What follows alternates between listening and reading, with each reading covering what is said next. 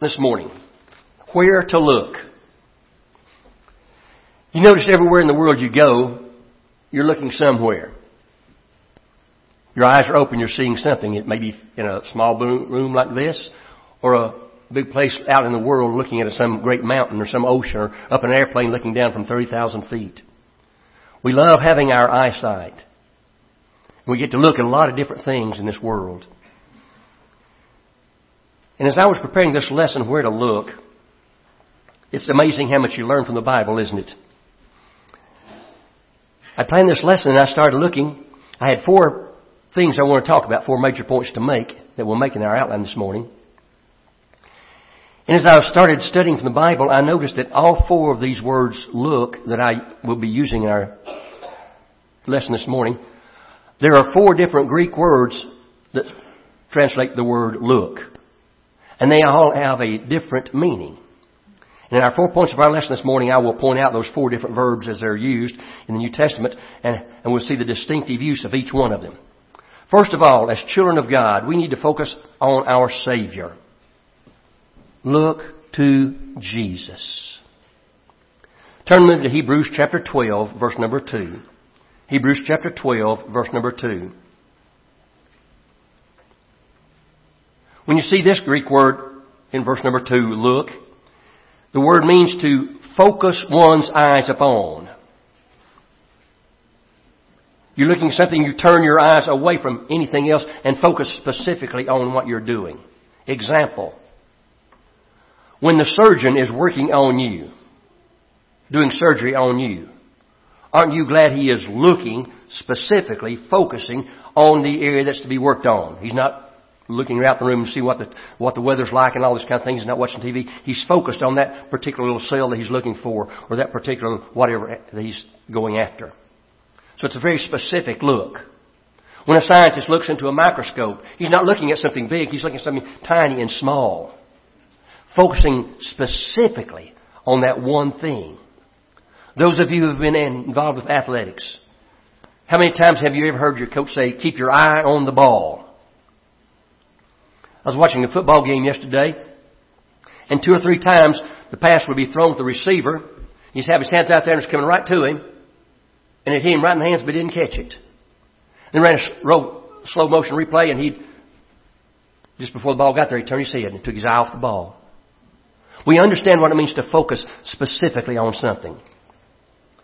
We, as children of God, need to be focusing our lives on Jesus Christ. Hebrews chapter 12, verse number 2.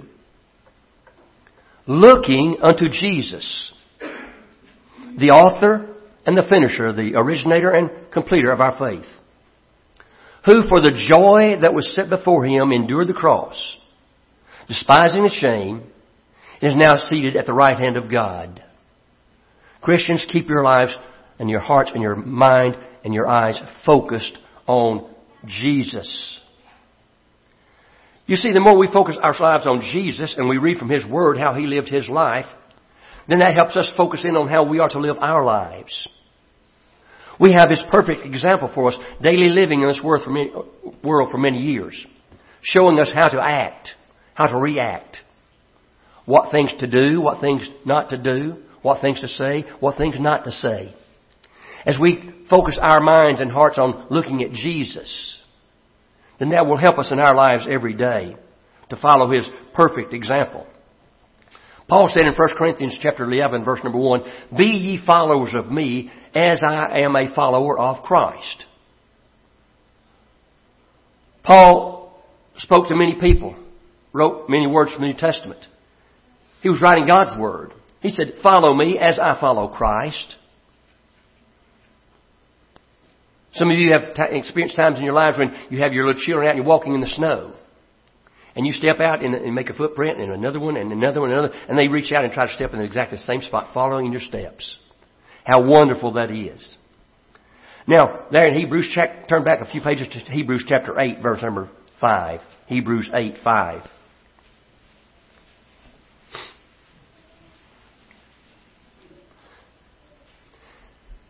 The writer here is talking about the high priest of the Mosaic generation, but he said, who serve unto the example and shadow of heavenly things, as Moses was admonished of God when he was about to make the tabernacle.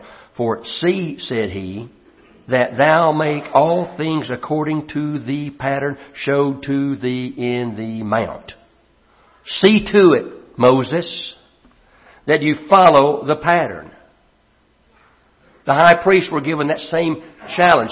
Follow the pattern of the law of Moses given from God's Word. Why? Because it's God's perfect Word. Moses was there in the mountain when God spoke those words out to him, the 10 Commandments. He heard and wrote down every word of one of those words. He wanted to follow that pattern. And the high priest continued doing that, following the exact, precise pattern that they had. They did not make they were not to make any changes in it. They were not to make any variations in it.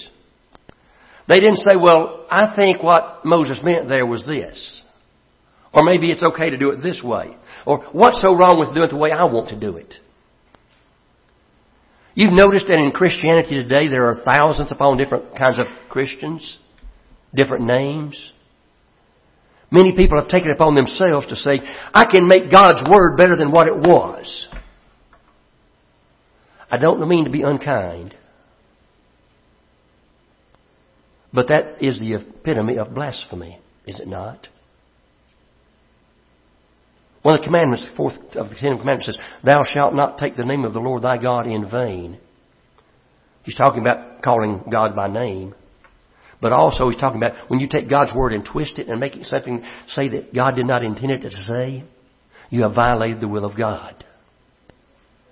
We need to look to Jesus in our lives. The more you study the life of Jesus in Matthew, Mark, Luke, and John, the more you will see how to live your life. You see, He lived a life in perfection. There's the greatest picture we could ever have. You and I can't be perfect. But daily, as we live our lives, reading and studying the Word of God and praying to God for strength, we will focus on living like Jesus lived. It's not going to be long today or tomorrow or the next day that you're going to face a problem or a challenge or a dilemma or a question and you don't know what the answer might be. When you're faced with something like this, remember those 4 letters, WWJD? What would Jesus do? If I don't know what to do in a situation, I need to stop a moment and think, what if Jesus were standing right here beside me right now? How would He handle this situation?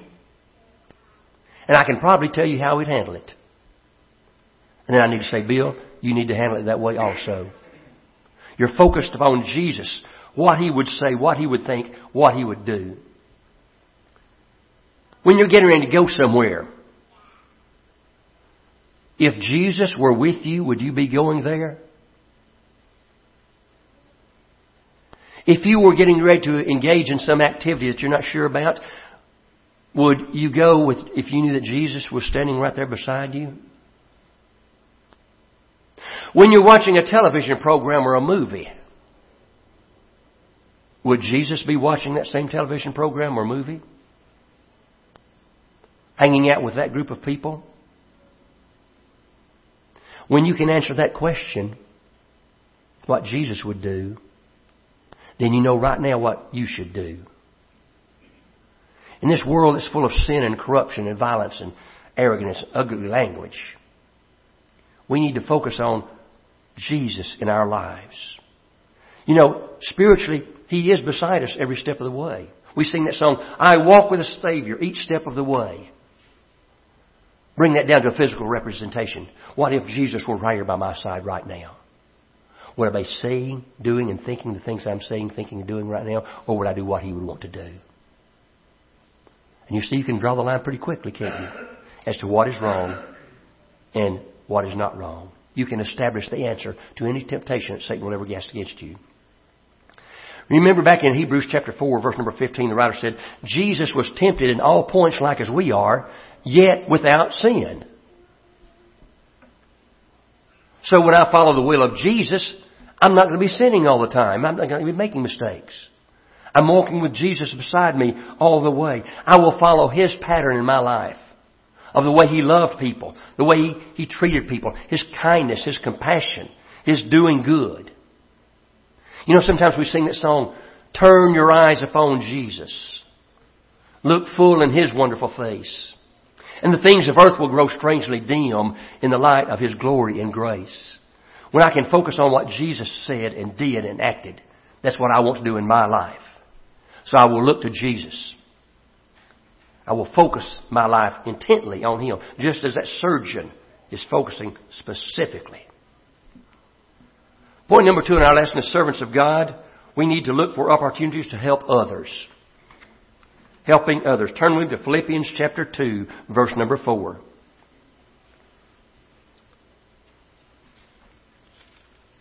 Philippians chapter 2, verse number 4. A very familiar verse to you.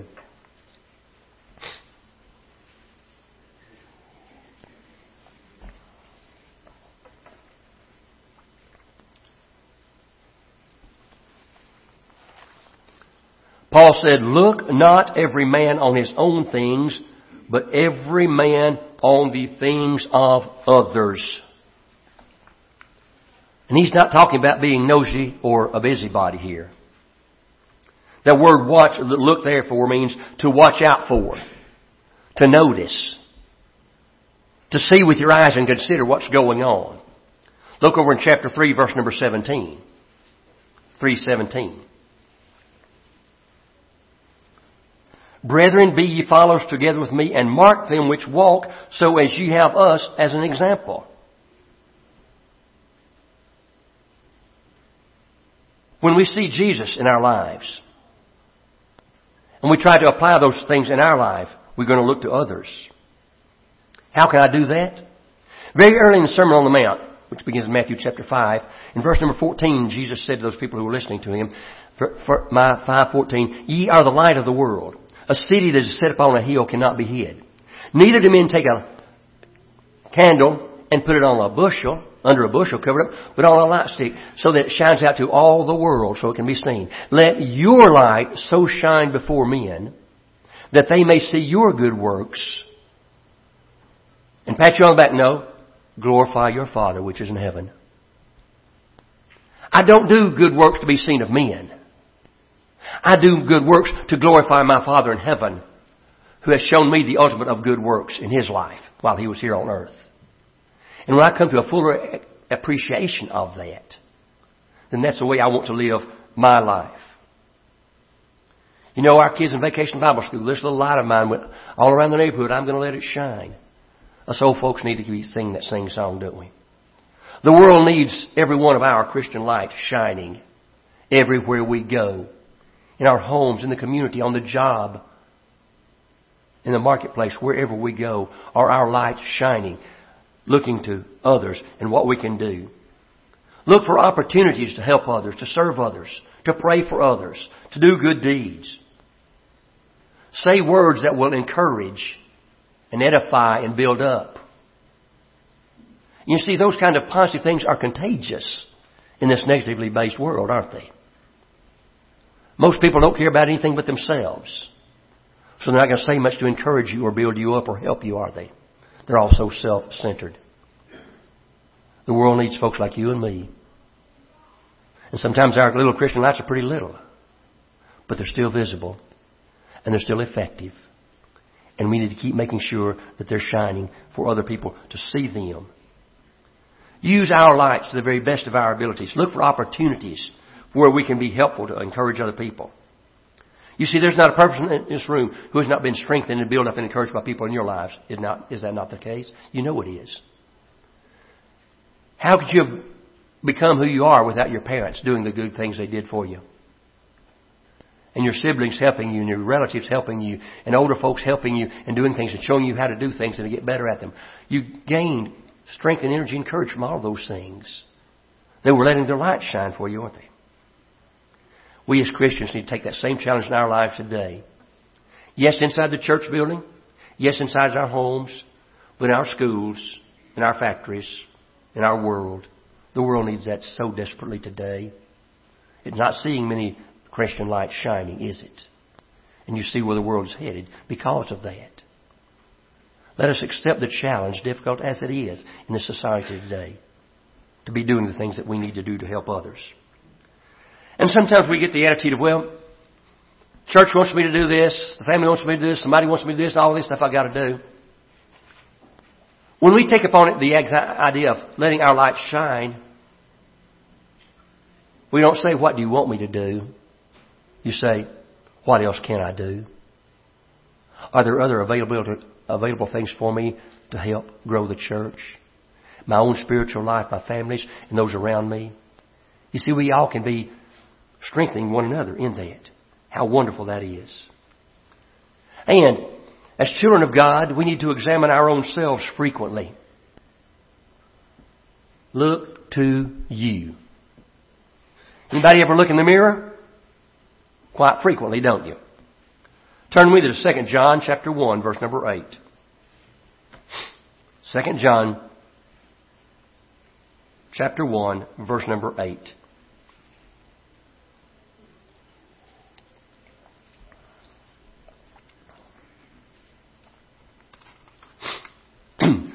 John said, look to yourselves, that we may not lose those things which we have wrought, but that we receive a full reward. Look to yourself. The Greek word there, look, means to pay attention to watch out for yourself, to discern mentally. Make sure that your brain is focusing on the light of God, not on the light of the world. I need to look at myself. Yes, I look at myself when I shave, when I brush my teeth, when I fix my hair. That's part of it. But I need some time every day looking into my mind and my heart and my spirit. What do I see there? Do I see negligence? Not caring? Do I see selfishness? Do I see focus on self and no one else? Then I need to look more deeply, don't I? I need to recognize as I look into myself that I'm special. Not because of who I am, but because of what I am. I am a child of God. And I want that light of God shining in my life every day. I have value. I have worth. I am God's precious possession. And as we get older and more frail and feeble, there are a lot of things we can't do that we used to do. I understand that. That's exactly where I am right now. But I'm still here. I can still do something. And so I need to look to myself to strengthen my situation as a child of God. God has given me this light. I can cover it up. I can blow it out. And again, it may just be a little bitty light. But I can still let it shine. Everywhere I go, in my thoughts, in my words, in my deeds. I need to focus myself every day with living how God wants me to do and live my life. Therefore, I will spend time every day consciously reading and studying and applying God's Word to my everyday life. Think about this for a moment. How many hours in a week? 24 hours in a day times 7, that's 168 hours in a week. If you took 1% of your time in a week reading the Word of God, just 1%, you still got 99 more, just 1%, you would have read the Word of God an hour and 42 minutes. Okay, I ought to be a daily Bible reader today. Okay, that says, okay, got that done. That's not helping us very much, is it? When we start focusing on helping ourselves. You see, there's more time I spend in this book, the less time I have to spend in Satan's book. It's that simple. And I will take these things that I read in this book and study them and learn them and make use of them practically in a godly way. I'm built up by it. I'm encouraged by it. I'm brought close to God by it. And I help others by doing exactly the same thing. And let us not measure ourselves by others. Well, so-and-so can do it so much better than I can. And I can't do what he or she can do. That's exactly right. That's why we're all different. But we all have talents. Some of us only have one. But some have 5 or 10. God has given us the resources that He knows that we can use. And He provides for us the opportunity to do that. Our challenge is to focus on that.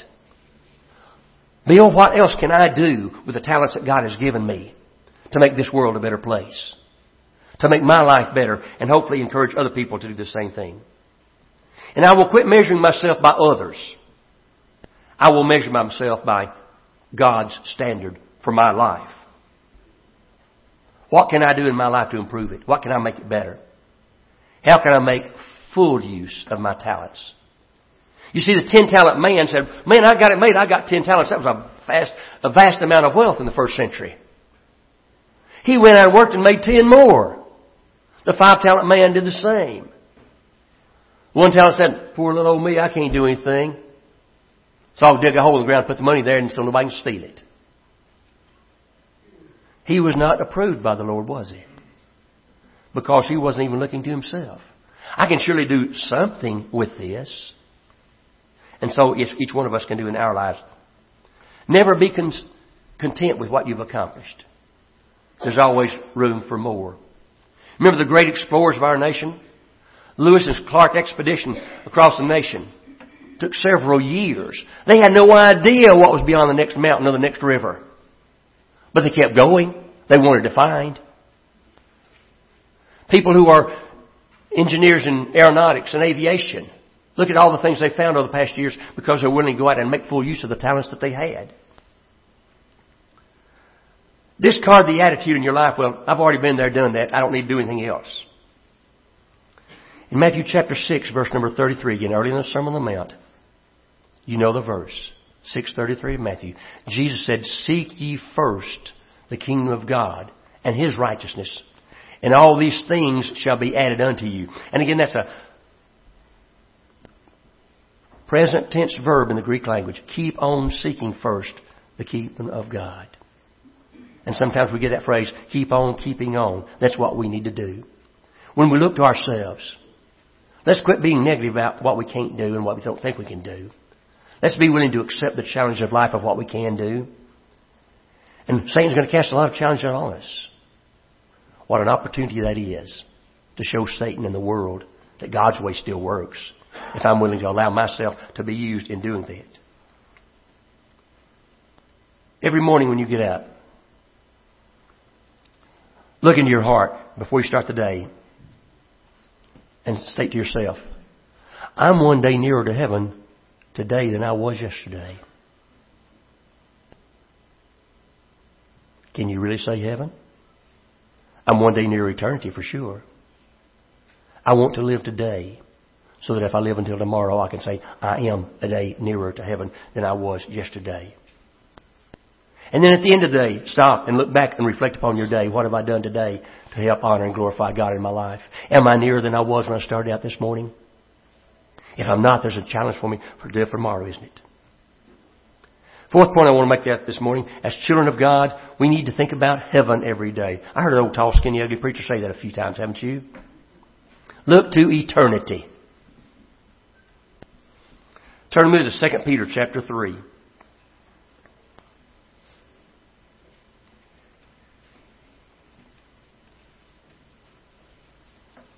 2 Peter chapter 3.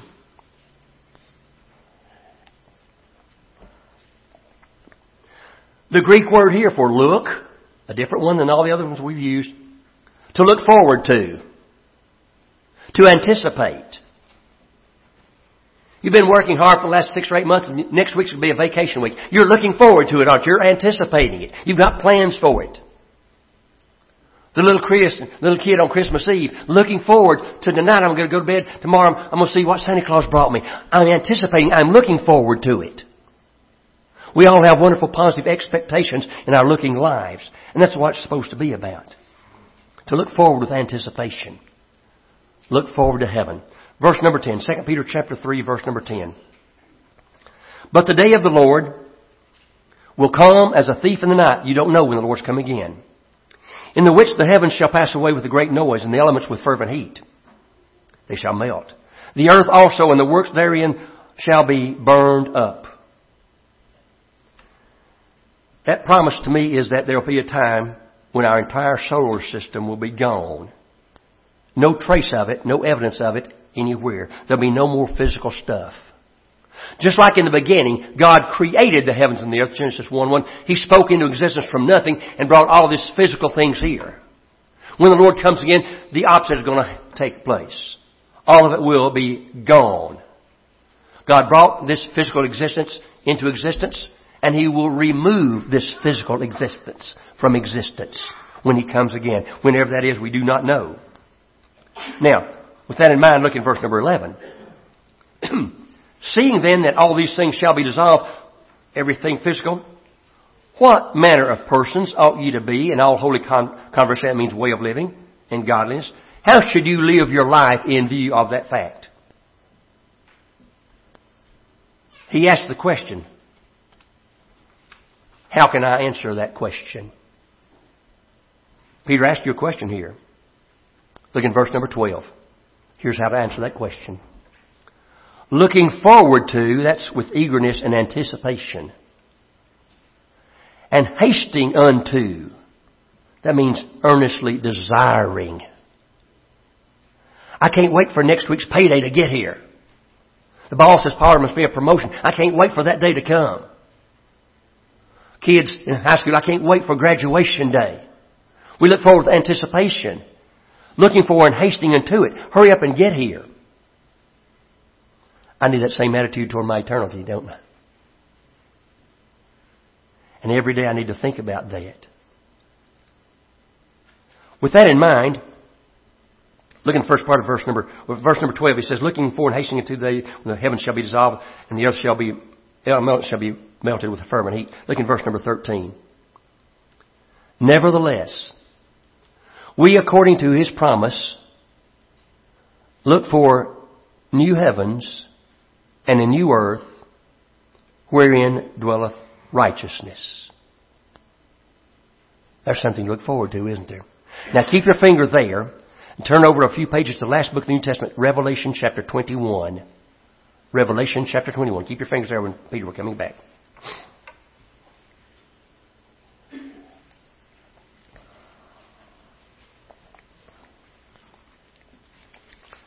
Revelation chapter 21, verse number 1, the next to last chapter in the Bible. The Apostle John has the privilege of getting an eyesight of heaven. He said, I saw a new heaven and a new earth, for the first heaven and the first earth were passed away. That's what we talked about Peter there, wasn't it? And there was no more sea. And I, John, saw the holy city, New Jerusalem, coming down from God out of heaven, prepared as a bride adorned for her husband. And I heard a great voice out of heaven saying, Behold, look, the tabernacle of God is with men. He shall dwell with them, and they shall be His people. And God Himself shall be with them and be their God. And it gets better. And God shall wipe away all tears from their eyes.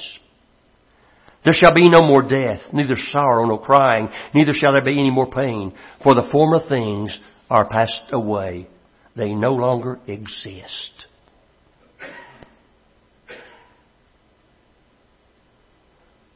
Why would anyone not want to be with God in His eternal perfect home?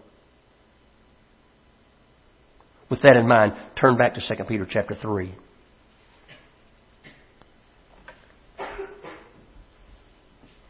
And look at verse number 14. 2 Peter 3:14, where you were. Wherefore, beloved, seeing that you look for such things as we've just read about, be diligent that ye be found of Him in peace, without spot, and blameless.